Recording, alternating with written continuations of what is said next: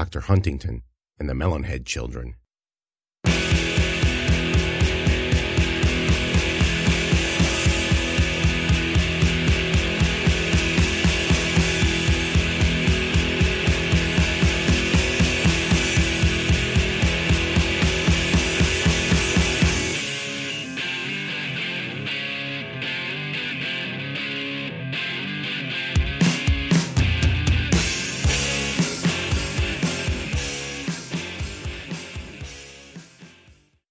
One of my all-time favorite things to do was have myself a sit-down in the screened-in back deck and sip a drink and enjoy the view. Summer, fall, winter, spring, any chance I got to get out there, I took it. I know that might not sound all that scintillating to you city folk, but there was nothing more relaxing for a country girl like me. Nothing more relaxing. After dinner was usually the best time. Finish the dishes, pour myself a big old glass of sweet tea or hot chocolate, or if Daddy was feeling magnanimous, Irish coffee, and go on out there and have myself a nice long set. Much like everything else in the house, the back deck wasn't nothing to sneeze at. Daddy built it himself with a little help from old Blue, and, well, Daddy was a pot farmer and Blue owned the gun shop, and the deck reflected that lack of expertise. It might not have been the prettiest piece of architecture in the world, but it did what it was supposed to do, and that's all I needed. Summer was the best time for sitting. My favorite part was watching the sun fall behind the trees and listening as the swell of the cicadas merged with the sounds of the birds. Sometimes the moon might peek out from between some clouds. Sometimes dogs might bark way off in the distance. And sitting there, sipping on a drink with my legs tucked under me, everything seemed right with the world. And if it started to rain, watch out! Nothing was better for the soul than listening to a storm in my favorite chair. As soothing as it could be, my back deck setting sabbaticals wasn't without their spooky qualities. This was Spotsylvania County, after all. Many a gloaming I heard and saw things that I'm not sure were real or not. I'm not saying I'm crazy, I'm not. And I'm not some tinfoil hat wearing nutter railing against fluoride in the water or screaming about Civil War ghosts or nothing. But in my short 17 years, it had been my experience that not everything in the world played by the rules. If the hive and the max and all them bugs that killed Timmy Carter were anything, they was proof of that statement. Hard proof. Hard as rock. I remember one time I was sitting out on the porch in the middle of August. I was splitting my time between working on the farm and summer swim team, both as a coach and a competitor. The Hive and Ruth Ann Hogg and her bone-cracking field hockey stick were still a year away. A heat wave had just broken up by the late afternoon thunderstorm that rolled through the countryside with a fury that rattled our windows and blew a few shingles off our roof. But now the heat and humidity had been replaced by a sweet summer breeze and temperatures that were relatively bearable. And by that, I mean it was only 94 degrees instead of 99 with a heat index of 110. The sun had nearly set, and I closed my eyes to see if I could catch the beginning of the night sounds. The swoosh of wind, the tweet of birds, what was that? I opened my eyes and leaned forward, certain I'd heard kids playing out in the woods. That by itself wasn't so weird. Kids played out in the woods all the time. Just not in our woods, because there wasn't no kids around where we lived. Hell, the edge of the nearest farm was 2 miles away and it belonged to Mr. Boone, and Mr. Boone's house was 2 miles from that. Not to mention the fact that he was 83 years old and a permanent bachelor. There hadn't been children on his property in close to 100 years. The rusty screen made it difficult to see into the darkening forest, which itself sat about a barn's length away. So I got up and opened the door, hoping the sproing of the spring wouldn't frighten away whoever or whatever was out there. Then I stood on the back step, peering into the evening light.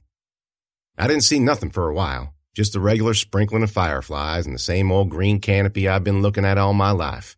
But I knew there was something out there, so I focused my attention, and everything seemed to go dim, the sounds of the bugs, the wind, until... There! I caught a glimpse of something bright yellow followed by a high-pitched laugh. Seconds later, I heard someone running around the leaves, cracking branches, and another splash of color, this time neon blue. I hopped down the stairs. Who's out there? I scanned the tree line, cocking my head like that would help me hear better.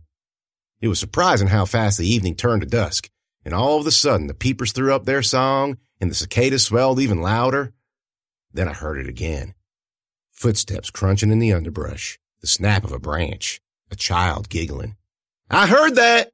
I ran into the woods for about half a football field until I stopped because it got dark really quick. Dark. All I could see were the trees and brush right in front of me, and some fireflies hovering a few feet away. Only they weren't hovering natural. That's to say chaotic-like. Usually fireflies chose their path in the same way a toddler destroys a clean room.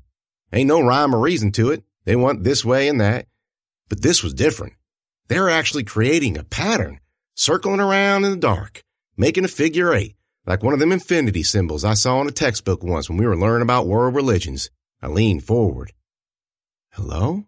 A rush of wind swooshed through the trees overhead, blowing the fireflies away. Then I heard nothing but cricket song. But there was something there. I could see it. A dark outline in the night. I held my breath and took another step. Hello? 2 bright orbs flashed to life right in front of me. I screamed and jumped back, catching my foot on something and falling square on my behind. You might be laughing, but I swear if you'd been there, you would have done the same thing. I half expected the eyes would be gone when I got up, but they weren't. They were hovering in the dark, and I noticed how big they were. Who are you? I asked. The eyes blinked, and then a voice floated out of the bushes, high-pitched but coarse, like whoever it was got a sore throat by sucking on a helium balloon. Might have been a boy, might have been a girl. Couldn't really tell. But for the sake of making it easier, I assumed she was a she. I am a harbinger, missus. I am a waif, a wanderer, a witch. See? A she. Huh. That's a lot to take on. Missus must not be here. Missus must not ever be here. Where, in the woods? These is my woods. That's my house right back. I turned to point it out, but all I could see was the dark outlines of the trees. Knocked me speechless. How far in had I gone? The eyes stayed put, staring at me, unblinking. Then whoever or whatever it was whimpered. I looked down and saw a tiny foot caught in a badger trap. If you don't know what a badger trap is, good for you. Nobody in this world should have to experience them things. Daddy didn't have no problem with hunting. Of course he didn't. He was as avid an outdoorsman as anybody else in Spotsylvania County, but he hated traps. Called people who used them cowards. But Daddy, sometimes them badgers and coons got to be got rid of, don't you think? Not like that. Traps are nasty things. I'm all for controlling the animal population, Manda. But if you want to kill a creature, do it fast and do it yourself. Ain't no reason to make him suffer. I could see his point. Badger traps were like miniature bear traps, all metal and sharp teeth. This one had more teeth than most, too. Whenever Daddy found something caught in a trap like that, he let it go. Showed me how to do it, too. Just had to pull it open and reset the pin. And that's what I set out to do right then and there. I was down on one knee, inspecting it when the girl spoke. It hurts, missus. I know it hurts. That's some long, sharp teeth you got stuck in your foot. I reached out for it, and the girl tried to pull away, hissing. Don't, I said. You'll just make it worse. I reached for it again, and she flinched. You gonna let me set you free or what? More rustling sounds came from behind her, and she started to panic. Hurry, missus. Well, maybe if you stop moving. Hurry, he's coming. She shot a look behind her, and I took the opportunity to grab the trap. And once she felt that tug, she near about lost her mind. She got to jerking and pulling so hard that it reminded me of a cat I once found tangled up in a laundry line. Traps like that were set on at least 90 pounds of pressure, so it wasn't no easy task to pry it loose. But that's what I had to do. Grab them teeth and pull them apart. The girl screamed and screamed, a high-pitched wail that sounded like a demon from hell. And then I got those teeth wide enough apart so she could pull her foot out, and she jerked away and fell on her backside. And did she thank me? Did she even take a second to look at her wounded foot? Nope. She stood up, hopped on her good leg, and said, He's here, missus. Flee, flee, flee, and never come back. Then she skittered away, loping all lopsided off into the brush, followed by the sound of more children laughing, like there was a whole group of them out there, at least 4 or 5. I waited a tick, wondering what had just happened, before I remembered what she said and decided to get out of there. But here's the thing. Even though I walked and walked, I never got any closer to the edge of the forest. In fact, it felt like I was going in the opposite direction. I even stopped a few times and looked around, worried that I'd got my head screwed on wrong. But I knew I hadn't. The Jet family had an inner compass that was as reliable as the tides, and not one of us had ever gotten lost at any point in history, ever. At least that's what Daddy said. Because of this, I really wasn't scared all that much at first, but I definitely kept an even march forward, and I definitely didn't feel like looking behind me. I felt like I was running out of a dark basement in the middle of the night, and it got worse the longer I went on and realized that I still couldn't see my house. But then its outline slowly emerged from the gloom, the lights of the upstairs bedrooms glowing warm and yellow in the dark, and I picked up my pace until I was running, and I didn't stop until after I burst out of the tree line neither. I'd almost reached the back deck when Daddy's disembodied voice floated out of the dark saying, "Kinda weird, ain't it?" I'd never had a heart attack before, but 2 scares in a row like that felt pretty much as close to one that a teenage girl could get. I shrieked and hit the deck, which of course caused my daddy to start laughing. I stood up, and now that my eyes had adjusted, I could see him a little better. He was sitting in the middle of the backyard in a portable glider he built himself, a little red coal of a spliff hanging between his fingers. "Damn, Daddy, you scared the bejesus out of me." "Don't say damn, Amanda." "Well, why the hell not?" "Because it's—" He slapped a mosquito biting at his neck. "Damn mosquitoes are eating me alive." "What are you doing out here?" "Just sitting, having a smoke and a beer." I went over and sat down next to him, the cooler he used to pack his beer sitting between us on the slats. "Can I have a drink?" He thought for a second, then handed over his beer. I nearly fell off the glider. He'd give me a shot of bourbon in my coffee on cold nights, but ask him for a beer and the answer was always no. Was this some kind of initiation I didn't know about? First I had to rescue a weird kid from a beaver trap in the forest, and then I get to drink a beer? Whatever. Beggars and choosers and all. I took a sip, grimaced, and spit it out. Ugh! How do you drink that stuff? You get a taste for it. It's gross. Yeah, well. Can I have a smoke instead? Don't push your luck, little girl. I decided not to, choosing instead to just be with him and enjoy the company. The night sounds swelled around us, and every now and then the tip of his joint glowed in the dark. "Daddy?" "Yeah." "What were those things?" "What, them kids?" Yeah. "I don't rightly know what they are. They've been here as long as I have. Longer, I think. At least that's what your Nana told me." "Really?" "Really. And you never chased after 'em or caught 'em?" "Oh, I chased 'em plenty. Me and your Uncle Zeus. Never caught 'em, though. Got close, but never caught 'em. Uncle Zeus said he talked to one once." "Of course he did." "Actually, I kind of believe him on this one." "Oh. Did he talk to the one with the yellow shirt? Because I did." He shot me a look like he was impressed. "Well, how about that?" "Well, he said he saw one once, but only for a little bit. Said it was too dark to see it all the way. All he could see was a big round head and glowing eyes." "Did he see the infinity symbol?" "The what?" "Never mind. What'd they talk about?" "Zeus asked him, or she, or it, or whatever, where it lived. Said it lived with its brothers and sisters with a man in the woods. Dr. Huntingdown." "That's it?"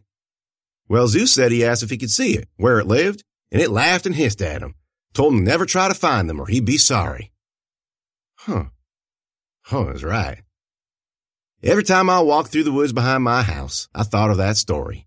The glowing eyes, the crazy laughter. I never did see or hear of him again after. No matter how many times I stood on the edge of the woods wishing they'd show up, no matter how many times I called out to them. I never was brave enough to set foot inside, though, at least not any time after 4 in the afternoon, and definitely not during the month of August. Or September. Or even early October, for that matter.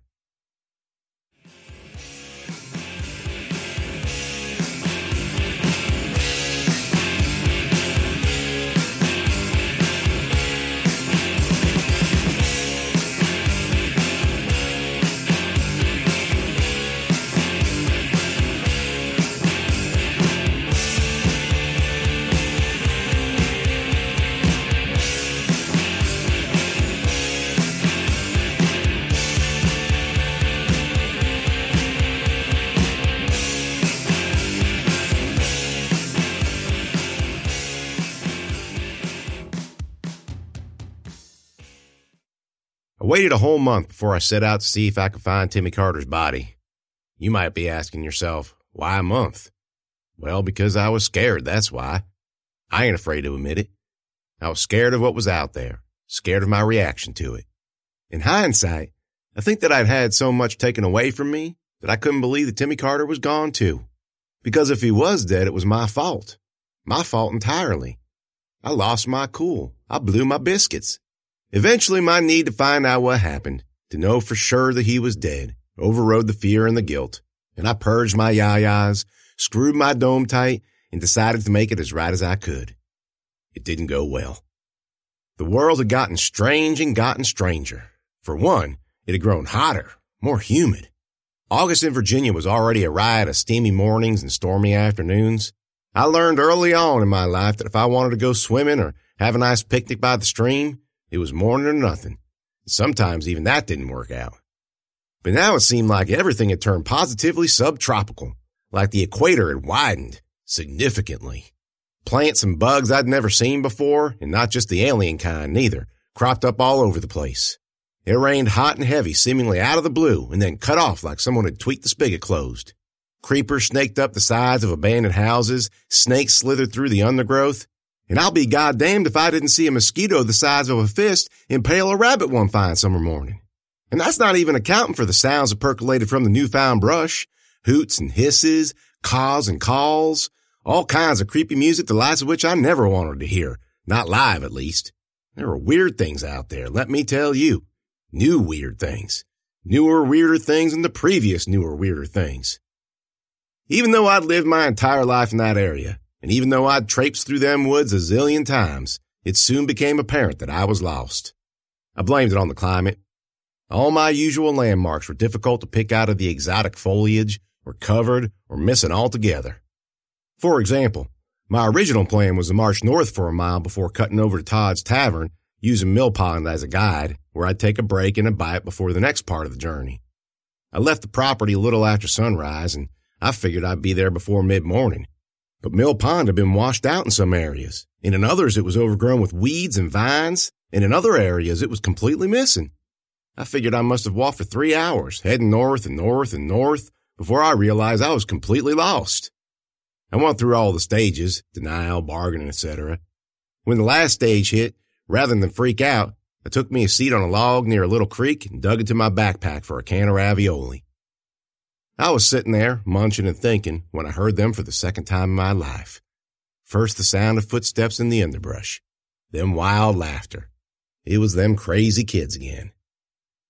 I guess they'd stepped up their game since the last time I saw them, because one of them threw a rock the size of a fist at me. Missed by a mile, crashed into the creek and sent up a nice-sized splash, but there wasn't no doubt about the meaning. The next one thudded at my feet. I put my can of ravioli down. "You think that's funny?" Skittering through the leaves, more laughter. They were all around me. I picked up a rock of my own, a nice brainer, and got to my feet. "I swear to God, if one of you hits me," a rock slammed into my shoulder. It wasn't a huge one, but it was pointy, and whoever threw it had an arm like a piston because it hurt like a son of a bitch. Ow! Damn! Another rock hit me in the thigh, this one coming from the other direction. I saw one of them peeking out of the brush about 20 feet away, a big, round, fleshy head and a pair of yellow eyes. I wound up and fired, and it cut through the air like a meteor.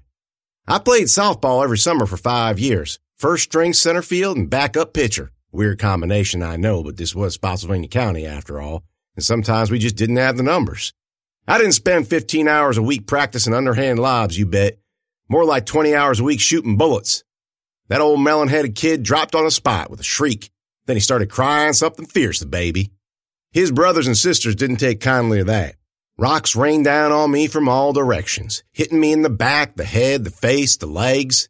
I covered up the best I could, but there wasn't nothing else to do but snatch up my bag and my gun and run. Wait a minute, you're thinking. You had a gun, you didn't use it? What on earth? Well, of course I had a gun. I had more than one gun, actually. I had 2 hunting rifles and 3 handguns. But I wasn't going to use them on a bunch of creepy kids. They might have been weirdos and jerks, but they were still kids.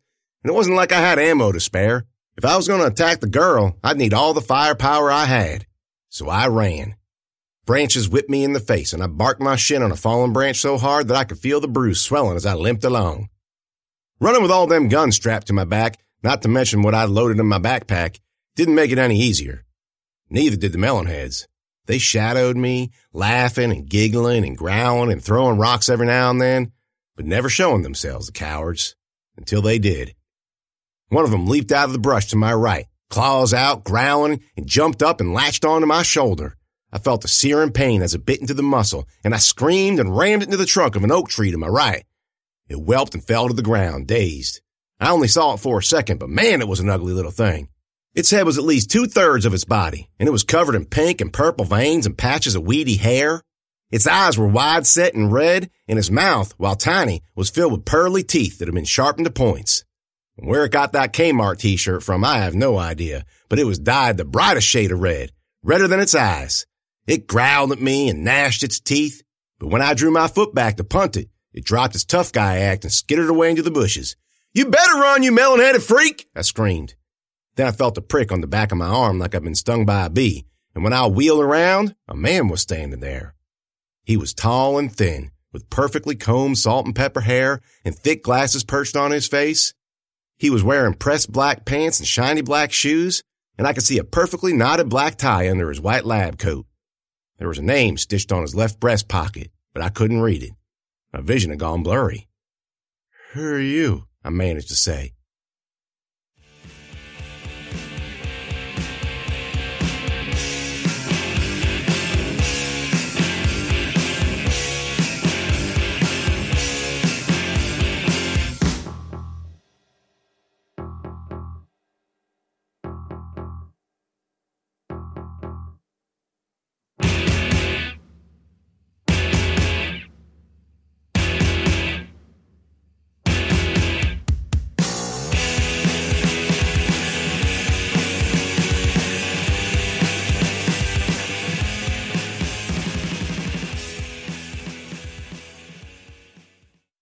And then I was lying on an operating table.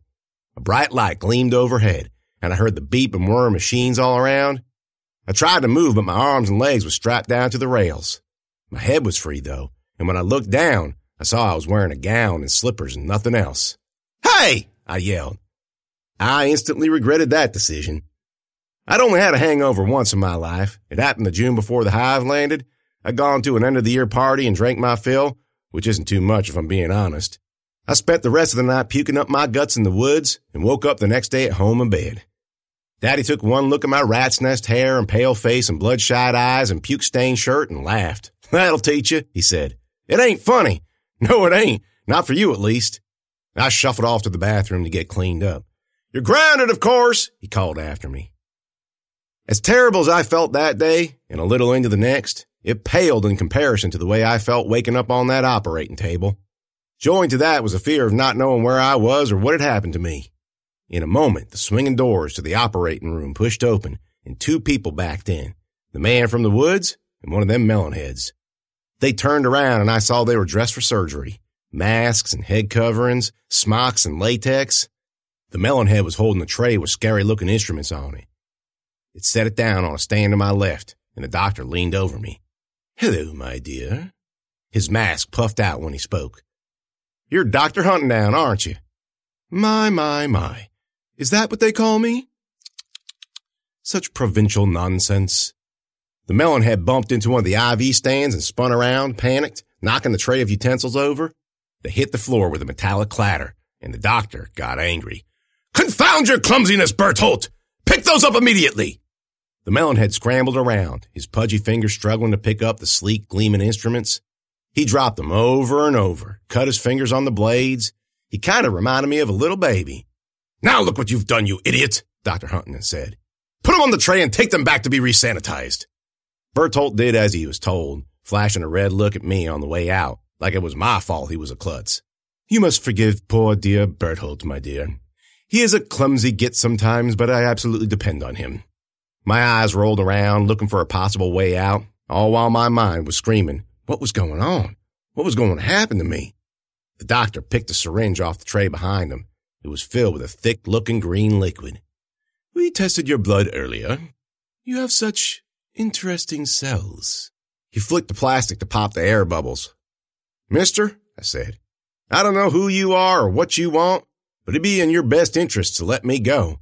"Oh, I doubt that very much." Then he jammed that needle into my arm and pushed the plunger all the way down, and that's all I knew again for a time. The next time I came around, I was dizzy and sick, and I could feel the stuff the doctor pumped into me running through my veins like sludge. I turned my head to the side and vomited. It was brown and green. Berthold was standing at the foot of the operating table, his red eyes fixed on mine. "Go away, Berthold," I said. "I don't have time to deal with your mess right now." I saw the edges of a smile creep up on his lips. Then he held the scalpel up and twirled it in his fingers. He leaped up onto the bed with an agility that I didn't expect from such a tiny oblong thing. His feet straddled me on either side and squatted down, that evil smile plastered across his face. I did the only thing I could think of, I hawked up a loogie and spit at him. I'm not going to tell you what he did with it out of fear you might puke, but I will say this. It didn't seem to bother him one bit. He liked it so much that he pointed the tip of the scalpel at my eye and slowly edged it forward. I turned my head and he hit me. And you might not think something so small could be so powerful, but he was. I saw stars. And when I turned my head the other way to avoid the knife again, he hit me again and again and again until I couldn't do nothing more than moan and spit blood. Then he put his hard little hand on my forehead and held it tight. Things were not looking good for this little girl, I can tell you that much. I never in a million years thought that this was the way I was going to die, get my eyeball carved out by a nasty little thing like Berthold. The scalpel snuck closer and closer, and Berthold's smile grew wider and wider. I closed my eyes, wondering if I'd feel any pain. The metal edge of the scalpel kissed my lid, and then there was a noise from the hall, a whoosh of air as the door swung open, and the weight of that evil little midget was suddenly off me. I opened my eyes and saw pudgy little fingers fumbling with the straps on my right. Berthold's a vile little stump, missus. A wicked creature, yes. I recognized that voice. It was the first one of them things I'd ever seen. The one that told me to steer clear of this place. You got that right, I said. Missus didn't heed my warning, did she? Missus made a bad mistake, but I doesn't forget. Missus free me free she. She undid the cuff of my right foot and then my left while I worked on my left hand. When I was free, I swung my legs off the operating table and, still feeling a little unsteady, hopped down and almost landed on Berthold, who was passed out on the floor. Your clothes, missus. The melonhead girl was handing them to me, my jeans and my shirt, my socks and my boots. You know where my bag is? A noise came from the hallway and she said, He's here! He's here! Missus must flee! She must flee and never return! What? Where? Now! And she shoved me at the double doors and I burst out the other side and into the field behind what used to be my house. It was night and the insects were singing their song. The moon was out, full and bright, and the air was hot and heavy. I didn't even turn around to see where I'd come from.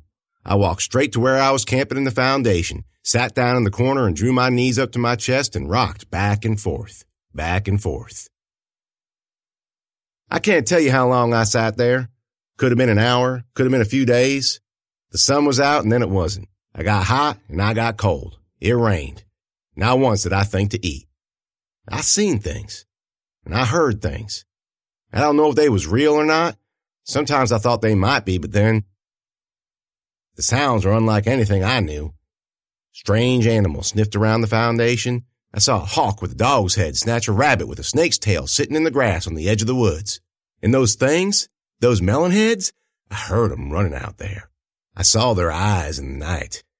When they came too near, I screamed at them, holding the only weapon I had left, an old butter knife, out in front of me like it was some kind of sword. My eyes wide and terrified, and they scattered, giggling, and ran back to the woods. And I saw all the people I loved or knew who had died. I saw Timmy Carter. I saw Ray. I saw Maggie May. I saw Zeus.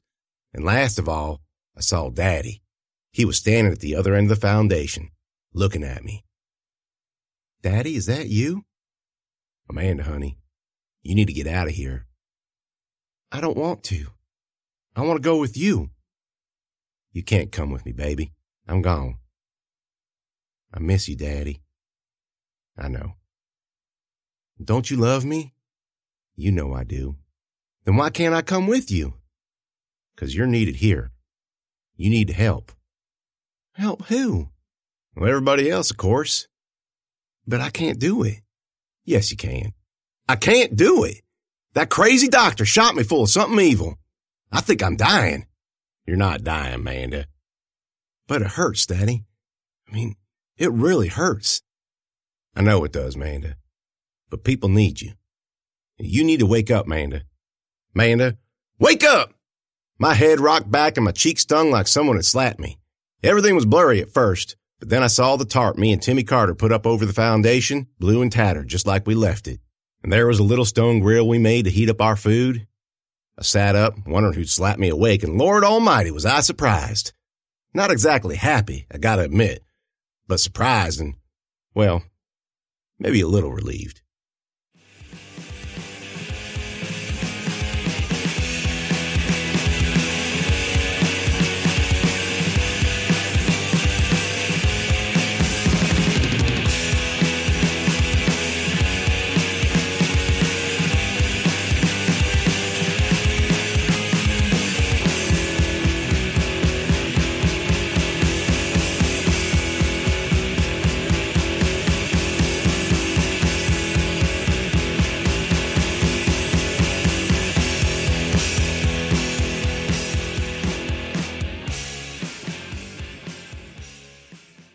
Hey, thank you for tuning into the Mad Tales podcast. I hope you enjoyed this week's chapter. If you cannot wait until next week to finish the story, you can always buy it in ebook and paperback form from Amazon.com, or you can buy it directly from me, both in ebook and in paperback, a signed paperback nonetheless, from my website, www.jamesnoll.net. That's www.jamesnoll.net. And if you would love to support me on Patreon, I would love you to support me on Patreon. I'm offering all kinds of cool extras, including access to bonus material, the ebooks released 1 week at a time, the chapter at a time, customized short stories, and if I can build enough of a following, I want to film a live action version of Make the Hive Great Again, one of my favorite chapters from The Hive. It's at the end of the first season. It's the very last chapter of the first season. That would be an awesome thing to do. So, if you want to visit my Patreon page, it's www.patreon.com/madtales. That would be fantastic. And I will see you guys next week.